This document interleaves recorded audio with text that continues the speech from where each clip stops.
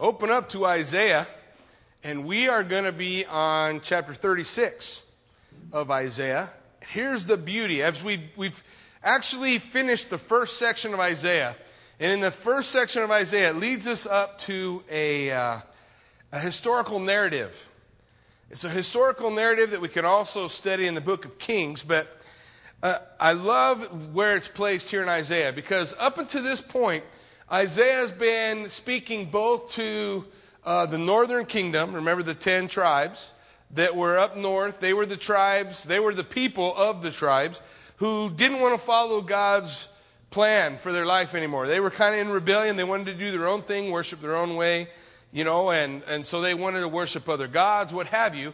So they went to the north, and that's often called the 10 lost tribes. And the 10 tribes that were gathered up there. Then there were 2 tribes, in essence, that stayed in the south, stayed in Jerusalem, in Judah. And they stayed in Judah because their desire was to follow the Lord. Now, they weren't perfect. They were messed up too. The guys in the north were more messed up, if that made them feel any better. And the reality is, the northern kingdom, they went into bondage, even though Isaiah prophesied to them and let them know, hey guys, here's what's going on. The Sennacherib is on his way. Sennacherib was the king of Assyria. Assyria was the power in the land at that time. And he would say, Sennacherib's coming, and he's going to take you into captivity. Apart from repentance and turning your heart back to the Lord, you're going into captivity. And they relied on various other things to save them. You'll remember as Isaiah prophesied, they trusted in Egypt. They trusted in money. They tried to pay them off. They tried to do all these things that would spare them from judgment. And ultimately, for the northern kingdom, judgment came. And then Isaiah turns his attention to the southern kingdom, to Jerusalem, because Sennacherib's on his way there now. And as he's on his way there, he's telling Jerusalem the same thing. Don't put your hope and trust in Egypt. Don't put your hope and trust in might of arms. Don't put your hope and trust in your wealth. Put your hope and trust in God. But the southern kingdom kind of wavered in that. They would do okay, but then they would fall back. Much like we do, right? Because when we face things in our life and we allow those situations that come against us to knock us off our groove. And the next thing you know, we're relying on something else, or we're getting all, I don't know if passionate is the right word, but we get all focused on other things, something else that's going to save the next president, impeach the president we have, overturn Congress, whatever those things. None of those things are going to change our world. The only thing that's going to change the world is the Spirit of God working in the lives of believers. That's what's going to change the world. And they were the same way. They would start to get focused on these other things. Well, as we come to chapter 36, Isaiah is going to give us a historical narrative on what happened. Okay, there they are in Jerusalem, kind of wavering in their faith. Sennacherib and his army, 185,000 strong outside the city gates. And we're going to get a chance to hear what takes place as we take a look. So if you join me in Isaiah chapter 36, we'll start off in verse 1 and see what the Lord has for us as we go through. Now, as we take a look, it begins like this. Now, it came to pass in the 14th year of King Hezekiah, the Sennacherib, king of Assyria, came up against all the fortified cities of Judah and took them. That's the southern kingdom. 46 fortified cities fell. Judah, in essence, left alone. 46 cities were utterly destroyed. In fact, by way of archaeology, they discovered a pit outside of a city with 1,500 dead buried in it that they attribute to the battle of Sennacherib when he came down through the land. So they were a bloodthirsty, a violent people. People did not want to be conquered by the Assyrians. But nonetheless, the Assyrians didn't care if you wanted to or not.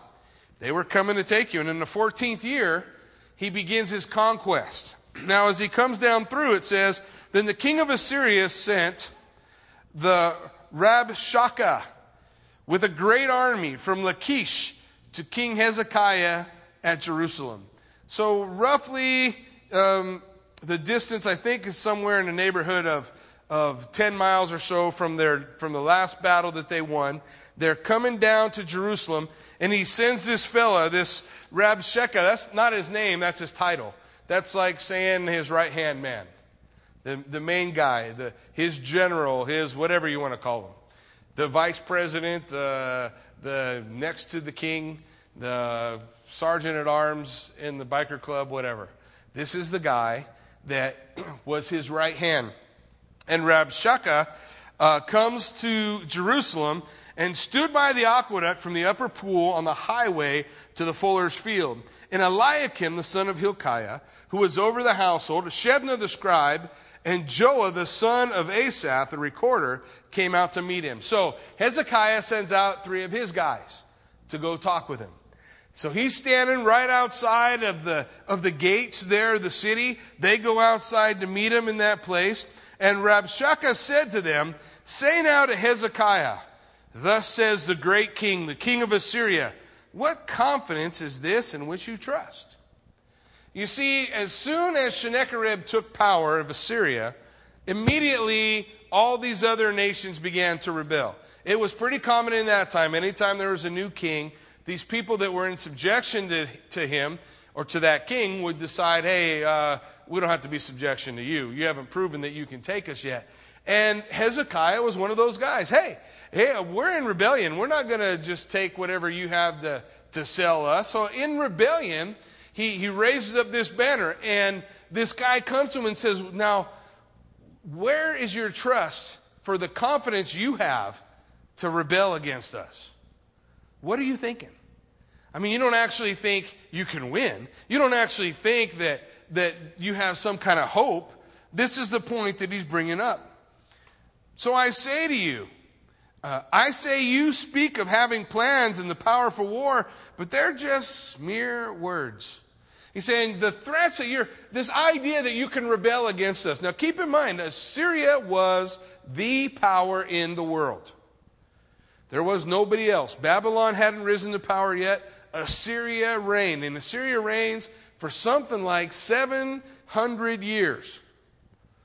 So next time we as American citizens start to feel proud of our 200 years of that 200 years, what have we ruled? 50? 75? We're failing now, so it's not going to be long. But Assyria ruled for 700 years or more. So this is a power. This is the power of the time.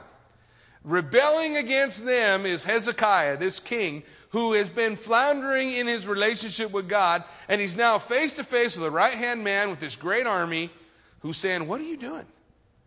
You can't stand against us. And as I was studying for this, I could not help but to hear the words of doctors, when they give us diagnoses. And they say, oh, you have cancer. Or I remember when the doctors talked to Cindy, when Cindy was first diagnosed, they gave her 2 months to live. And I remember telling Pastor Gerald, who are they? Her breath is not in their hands. But they would say, well, and what is this confidence that you have? And where have you placed your trust? If you don't follow this prescribed treatment, then you don't have any hope. It's just not going to work out. And the doctor said 2 months to live. And she went to Mexico. And she went on a juice diet, one of those weird alternative treatments. And they felt like that's where the Lord led them. And she lived more than a year. So I guess the doctors didn't know what they were talking about. Just like Rabshakeh standing before Hezekiah saying, how can you stand against us? How can you stand in the face of so great an enemy? What hope can you possibly have? You say you're ready for war, but they're empty words. What can you do? And the truth is the same. Nothing. I can't do anything. But I know who can. And as he comes before him in this place, he goes on to tell him, now, not only do you have these empty words, but now in whom do you trust that you will rebel against me? Where have you placed your trust? Who do you think is going to save you? And see, he goes on, look, you are trusting in the staff of the broken reed, Egypt. Now you remember back in chapter 28, Isaiah told him, don't trust in Egypt. You put your trust in Egypt, Egypt's going to fail. God over and over was telling them, put your trust in me, put your trust in me. And they floundered, and they did make a treaty with Egypt, but Egypt has already been destroyed. Before Sennacherib comes down, Egypt has already been obliterated. And they are wiped out just like anybody else. And so he says, I know, you're hoping on this broken reed, this might that was Egypt. And you remember, Egypt was powerful once, right? When we study history, what do we notice about history? We notice that there are countries that rise to great power and then fall. And then rise to power and fall. And rise to power and fall. It's always been that way. And the same thing has taken place here. Egypt has been beaten down. He says, you are trusting in this broken reed in Egypt, on which if a man leans, it will go into his hand and pierce it. So is Pharaoh, king of Egypt, to all who trust him. Literally, he's saying, if you ally yourself with Egypt, you're allying yourself with death. That's the same thing God told him.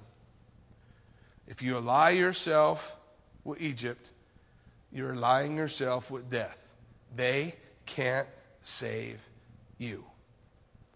And so here's this guy standing outside the city. There's the gates, the wall. These three guys standing in front of him, and he's just hollering at them about, who are you to stand against us? Who are you to be able to do this? Oh, I know, you think you're putting your faith, your trust in Egypt. Well, let me just tell you, Egypt is worthless. And then he goes on, but if you say to me, we trust in the Lord our God, is it not he whose high places and whose altars Hezekiah has taken away and said to Judah and Jerusalem, you shall worship before this altar? Now here's what people do that don't have a relationship with God. They think they know what's going on. They think they know what's happening, and they make snap judgments about what you believe or where you stand on an issue. Here's what happened. Hezekiah starts a reform. Now, where was it that God was worshipped? God's worshipped in the temple. What was on the high places? All the altars to false gods. And Hezekiah was tearing them all down. Here's what he's saying. He's saying, listen, you're going to put your faith in the Lord God? I've seen Hezekiah tearing down all his altars. You're kind of hung there. He's saying you can only worship God in this one place. And you know, coming from a mindset of not really having any idea about what's going on, he makes this snap judgment. We see the same thing in the world, don't we? The world will assume they know what Christianity is all about. To ask them now, they would say primarily Christianity is all about bigotry and this idea that nobody's good enough because they don't understand grace. They think when we say we're all sinners, we're all lost, nobody is righteous, and we tell people that they can't be good enough to go into heaven, and we tell people that this lifestyle or that lifestyle is sinful in the eyes of God, they think that we're just saying that they're not good enough. They don't understand grace. They think they know, but they don't really know. And here we have Rabshakeh. He's saying, hey, God's not going to be with you. Now, therefore, I urge you in verse 8, give a pledge to my master, the king of Assyria, and I'll give you 2,000 horses. So now he's mocking them more. Listen, this is what he's saying. Look, you guys are so lame. I'll give you 2,000 horses, but if I do, you won't even have anybody to ride them. That would be like a guy saying, you know, we're so much more powerful than you. We'll give you 2,000 tanks, but you're not smart enough to drive any of them. So they're not going to do you any good. This is what he's saying. Outside the gate, there's the wall. 3 guys standing in front of them. You think that there's a crowd building around yet? Maybe standing up on the walls, looking over top, saying, man, what's going on? Who's this guy? Oh, no, Sennacherib, the mighty army's here. You know, what's going to happen? What's going on? So this is what he says to them. In verse 9, how then will you repel one captain of the least of my master's servants? And you put your trust in Egypt for chariots and horsemen? See, little by little, he's knocking down all man's plans. Little by little, he's eroding at their trust in all these other things. And the reality is, if we understand what God's Word teaches, we shouldn't have our faith and trust in all them things anyway. Oh, I'm going to just save enough money in the bank so that I'm going to be okay no matter what. Yeah, that's what they thought right before the Great Depression. And what happened at the bank? Was nothing there. It's just all gone. You can blame whoever you want to blame, but whatever you had your trust in, now it's gone. Where does your trust need to be? The Lord told his people, I don't want you to trust in horses and chariots. Why? Because you'll put all your hope in them instead of in me. You put your hope in me. He said, I don't want you to trust in riches, gold and silver. Why? Because if you put your hope in them and they're gone, you're going to be disappointed. If you put your hope in me, you're going to be fine.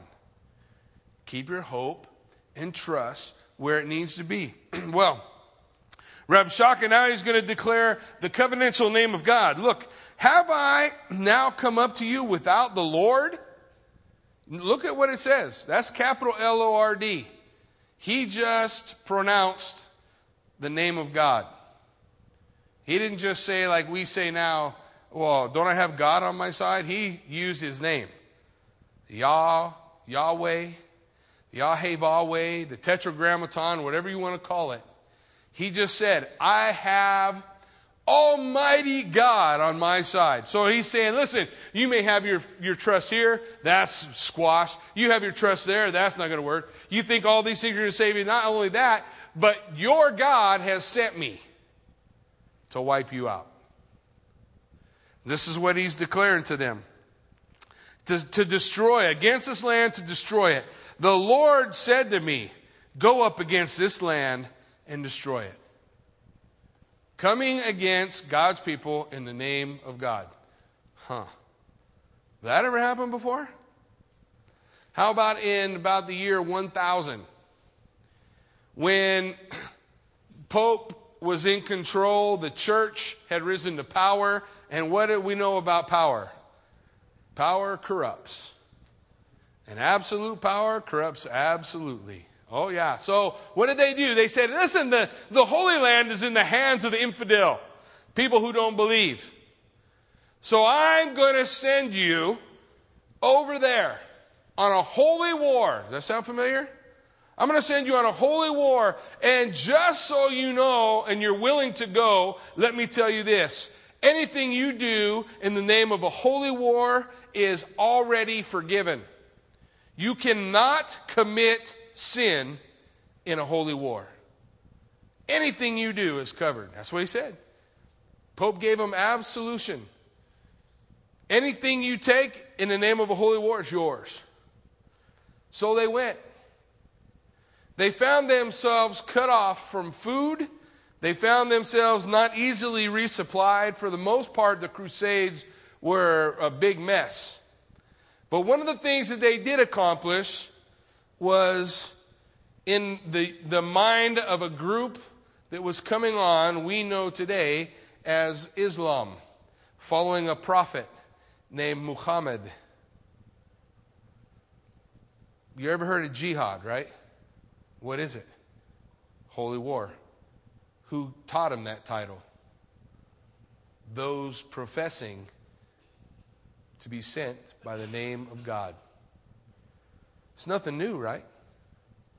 How many wars have been fought in the name of God? How many times has blood been shed in God's name when God never sent them in the first place? You know, Germany believed that they were doing God's will. Just because you can say, God told me, doesn't mean God told you anything. Words are cheap.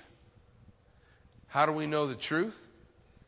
Because the truth will always line up with God's word. Well, here's the thing. They were able to pull out verses. Germany was able to pull out verses and justify what they did. What is it that Paul said? I have not shunned to declare unto you the whole counsel of God's word. The whole counsel I don't go anywhere based on one verse someone can pull out of context in some rogue book and lay out and say, well, looky here. If I did that, I could pull out verses that tell us to go hang ourselves. That's what Judas did. Judas hung himself. And then I pull up another verse. Now you go and do likewise. They don't have anything to do with each other, do they? No. You can make the word say anything you want to, but not if you follow context and the whole counsel of God's word. So when I see this, I'm reminded, hey, we turn on the news and we see the things that are happening in our world today, but what did God's word declare to us? God is not mocked. Whatever a man sows, that will he also reap. The church, at least in name, sowed a holy war.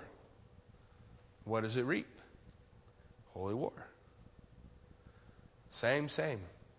So here comes this guy. Just like that.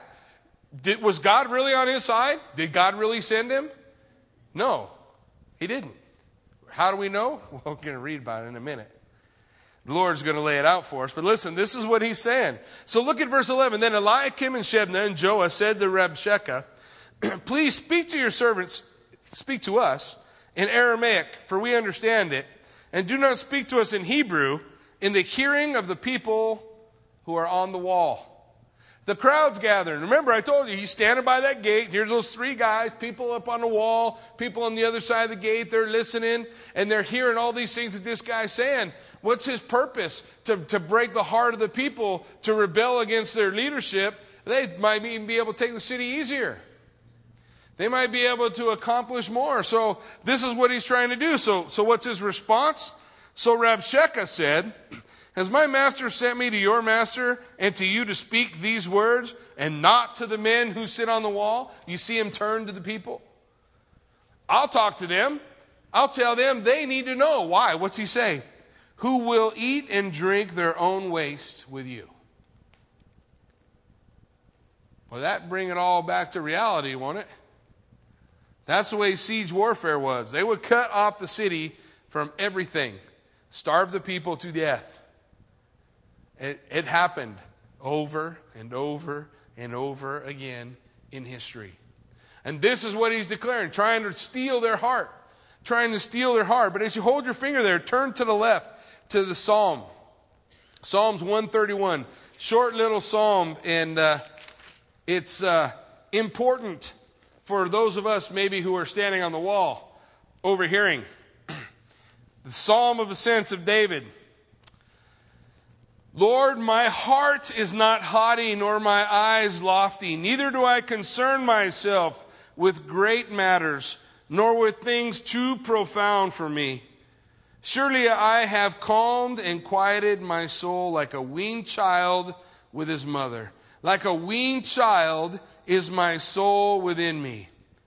O Israel, hope in the Lord from this time forth and forevermore. As I was looking at that psalm, I was just thinking, man, that's what you would want to consider as you're hearing these things, seeing these things. As we look at our world, as we see the economy, as we see the Gog-Magog invasion perhaps being prepared even right now on the borders of Israel, as all of those nations that are required to go to war against them have all aligned themselves together, and they have a reason and a purpose to fight. And now, during it all, in this embargo that Israel has, all the pieces on the chessboard are laid out. You could turn on the TV tomorrow and find out it's happening. Ezekiel chapter 38. There it is. But the psalmist would say, you know, I'm not going to worry myself about matters that are too high for me. I'm going to be like that weaned child with his mother. You know, that weaned child that doesn't any longer have that closeness that at one time he had with his mom. But now, what's a weaned child like in the arms of his mama? Quiet. What's a weaned child like without mama? Screaming. That's how I remember it. With my kids. And he says, I'm going to be like a weaned child with his mama. Israel, trust in the Lord your God. Trust God. He knows what he is doing. And the same thing goes for these guys standing on a wall, hearing all these crazy things. What are you going to do? Trust the Lord, trust the Lord. Then Rabshakeh stood and called out with a loud voice in Hebrew. So now he's making sure everybody understands him. Hear the words of the great king, the king of Assyria. Thus says the king, do not let Hezekiah deceive you, for he will not be able to deliver you. Nor let Hezekiah make you to trust in the Lord, saying, the Lord will deliver us. This city will not be given into the hand of the king of Assyria. Do not listen to Hezekiah, for thus says the king of Assyria, make peace with me by a present, and come out to me, and every one of you will eat from his own vine, and everyone will from his own fig tree, and every one of you will drink the waters of his own cistern, until I come and take you away to a land like your own land, a land of grain and new wine, a land of bread and vineyards. What's he saying? Okay, so you guys surrender, and I'll let you hang out here for a while until I take you away. It sounds kind of nice, right? He left out the part about putting a hook through your nose and all the things that Assyria did when they took their captives to other lands. And he's trying to smooth it all over. And he says in verse 18, beware lest Hezekiah persuade you, saying, the Lord will deliver us. He's shouting to the people on the wall, the people around the city, hey, don't believe that Hezekiah is going to tell you the Lord will deliver you. Don't believe him. Don't put your trust in that. We're going to destroy you all. And your God cannot save you. Doesn't the world tell us that today? The world ridicules the faith of believers. Oh, they put their trust in God. What's he going to do? How many times do they put their trust in God and God has not come through? I can tell you, never. Put your trust in God, he always comes through. The problem is how we see coming through. Oh, only if it works according to my plan. If it works according to my plan, I've been saved. If not, I haven't. But here they are. Hey, your God can't save you. He can't preserve you. And look at verse 19. Here he goes. Where are the gods of Hamath, of Arpad? Where are the gods of Sepharvaim? And indeed, have they delivered Samaria from my hand? Who among all the gods of the lands has delivered their countries from my hand, that the Lord should deliver Israel from my hand? But they held their peace, and they answered him not a word, for the king's commandment was, do not answer him. Then Eliakim and Hilkiah, who was over the household, and Shebna the scribe, and Joah the son of Asaph the recorder, came to Hezekiah with their clothes torn, and told him the words of Rabshakeh. And so it was that King Hezekiah heard it. He tore his clothes, covered himself with sackcloth, and went into the house of the Lord. Remember how I told you he was kind of fluctuating? On again, off again? Well, he's on now. You know how sometimes the Lord has to bring us to a place where your back's against the wall to get you to stand? But it was good that he did, because in that place, we learn to stand for him. We learn to stand for the Lord. We learn to do what God's called us to. So he goes into the house of the Lord. He comes with repentance and humility, with unveiled face. No mask. Lord, we're in trouble. Then he sent Eliakim, who was over the household of Shebna, the scribe, the elders, the priests, covered with sackcloth, to Isaiah the prophet, the son of Amoz. And they said to him, thus says Hezekiah, this day is a day of trouble and rebuke and blasphemy, for the children have come to birth, but there is no strength to bring them forth. He said, it's all falling apart. The whole thing's falling apart. Everything is going to pot right now. It may be that the Lord, here he goes, your God. It may be that the Lord your God will hear the words of Rabshakeh, whom his master, the king of Assyria, has sent to reproach the living God, and will rebuke the words which the Lord your God has heard. Therefore lift up your prayer for the remnant that is left. Hezekiah sent a message to Isaiah. What was it? You pray that your God might help us. So he's not all the way there yet. He's not all the way there. So Isaiah is going to bring this word to him. So the servants of King Hezekiah came to Isaiah, and Isaiah said to him, thus you will say to your master, thus says the Lord, do not be afraid of the words which you have heard, with which the servants of the king of Assyria have blasphemed me. Surely I will send a spirit upon him. He will hear a rumor and return to his own land, and I will cause him to fall by the sword in his own land.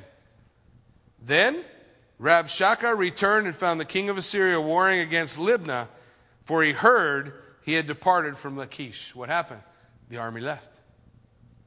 The army left. They heard a rumor that another army was coming against them, and they pulled out. So now they're not sitting right outside the city wall. Just like God said. Don't worry about what they said. They're going to hear a rumor and leave. So they hear this rumor and go. And the king heard concerning Tirhakah, king of Ethiopia, he has come out to make war with you. So when he heard it, he sent a messenger to Hezekiah. So now the army's not there. He writes a letter. And he sends a letter back to Hezekiah saying, oh, by the way, I haven't forgotten about you. Don't think that we're not still coming. So as he sends this letter to King Hezekiah, this is what it says. Thus you will speak to Hezekiah, king of Judah, saying, do not let your God in whom you trust deceive you, saying, Jerusalem will not be given to the hand of the king of Assyria. Oh, don't start thinking that your God is in some kind of control here. Just because we left when God said we were gonna. I just want you to know we're coming back. Just because but you notice, he's only focused on one area. What's that one area? That Hezekiah trusts God. Why? Because through Isaiah's prophecy, his prayer, Hezekiah's repentance and humility, Hezekiah is learning to stand. And now, all he's going to focus on is don't put your trust in God.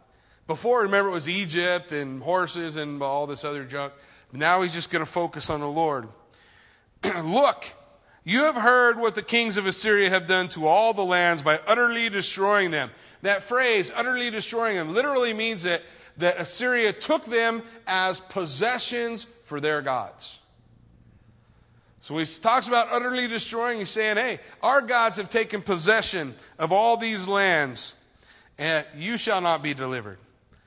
Have the gods of the nations delivered any of the fathers whom my fathers have destroyed? Gazan, Haran, Roseph, the people of Eden who were in Telazar. Where is the king of Hamath, the king of Arpad, the king of the city of Sepharvaim, Hena and Iva? Just naming out all these dudes he whooped. And Hezekiah received the letter from the hand of the messengers. So the messengers hand it to him. Now, don't miss the picture that's being painted. Here's Hezekiah, the king, receiving from these messengers this letter that says, basically, we're going to whoop you still. He opens up the letter, doesn't freak out. He just opens up the letter.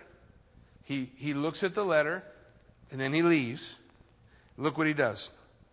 And Hezekiah received the letter, and Hezekiah went up to the house of the Lord and spread it before the Lord. Then Hezekiah prayed. Now he's good to go. It was a little bit of a journey for Hezekiah, but he got there. He got there. Hezekiah took the letter, didn't freak out. He opened it up before the Lord and said, hey, God, look what he says about you. He's not sweating it. He's trusting in the Lord. He's trusting in what God wants to do. And this is his prayer. Here's Hezekiah's prayer. O Lord of hosts, God of Israel, the one who dwells between the cherubim, you are God, you alone of all the kingdoms of the earth. You have made heaven and earth. How's he start? With worship. That's how he starts. With worship. Who God really is. Verse 17, incline your ear, O Lord, and hear. Open your eyes, O Lord, and see. Hear all the words of Sennacherib, which he has sent to reproach the living God. Why does he say that? Because all other gods don't live. One true God. Truly, Lord, the king of Assyria have laid waste to all the nations and their lands, and they've cast their gods into the fire. For they were not gods, but the work of men's hands, wood and stone. Therefore they destroyed them. All these other gods, they were false. They weren't able to deliver.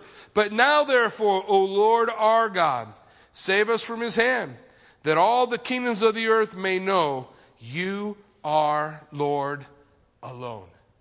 Literally, he says, you alone are Yahweh. What was the purpose of his prayer? That God would be glorified. God, save us so that you'll be glorified. Don't save us because we're afraid. Don't save us because we're in a bad place. Don't save us because of all the worries we have. Save us so that you'll be glorified. It's all about the Lord. It's all about him being magnified and glorified. We sing songs like, in my life, Lord, be glorified. You guys remember that song? Some people might not, but I won't sing it for you. And we sing it, and we don't ever think about what that means. What if in your life God is glorified in your sickness? What if God is glorified in your struggle? What if God is glorified through your death? Do you still sing the song? In my life, Lord, be glorified. That's where Hezekiah was. In whatever's going on, you be glorified. You alone. Then Isaiah, now, he's praying. He didn't ask Isaiah for nothing. He prayed, and God told Isaiah, go talk to Hezekiah. So Hezekiah is getting a visit from Isaiah. And Isaiah, the son of Amos, sent to Hezekiah saying, thus says the Lord God of Israel, because you have prayed to me against Sennacherib of Assyria, the word of the Lord is coming to you. God's going to deliver. Why? Because one man was willing to pray. That ever happened before in scriptures? Yeah, Daniel. One man willing to pray. One willing to come before the Lord. My people called by my name. Verse 22, the virgin, the daughter of Zion, has despised you, laughed you to scorn. The daughter of Jerusalem has shaken her head behind your back. What's he saying? Hey, Israel, Jerusalem is going to laugh at you, Assyria, as you leave. You're going to tuck tail and be gone.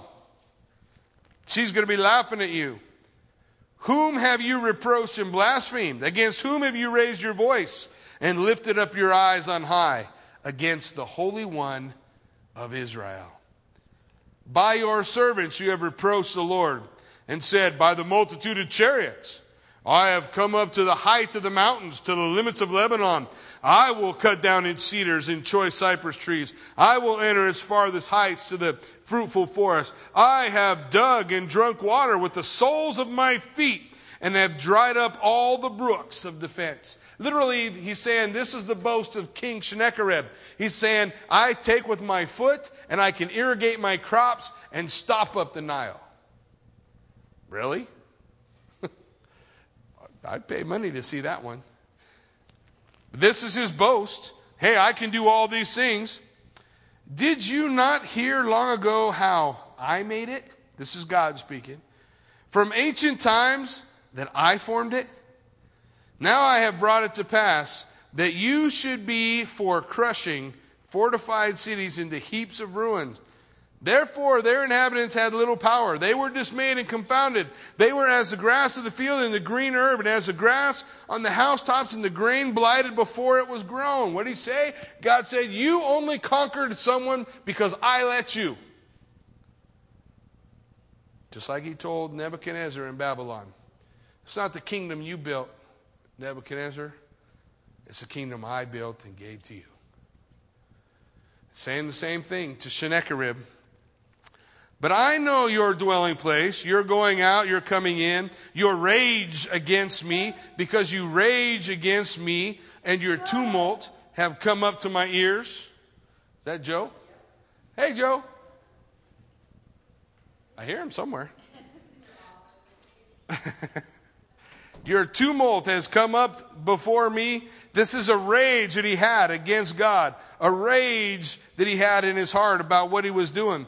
This has come up to my ears. Therefore, I will put my hook in your nose, my bridle in your lips, and I will turn you back by the way you came.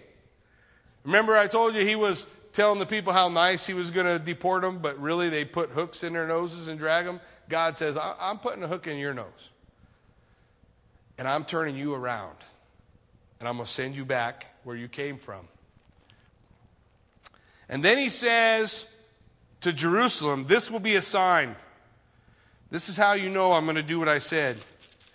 You will eat this year such as grows of itself, and the second year what springs from the same, and also the third year, and also in the third year sow and reap, plant vineyards, and eat the fruit of them.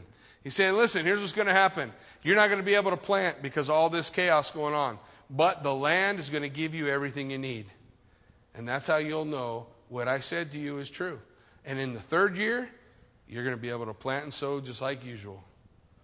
And Assyrians, Sennacherib, and all that chaos, that's all going to be gone. This will be my sign to you. And the remnant who have escaped of the house of Judah shall again take root downward and bear fruit upward. Take root downward, bear fruit upward. Who gives us the ability to bear fruit? Well, it doesn't have anything to do with us. It's God. So when we bear fruit, where should it go? Upward. And the Bible says we're to set our root in the rock. Who's the rock? Jesus Christ.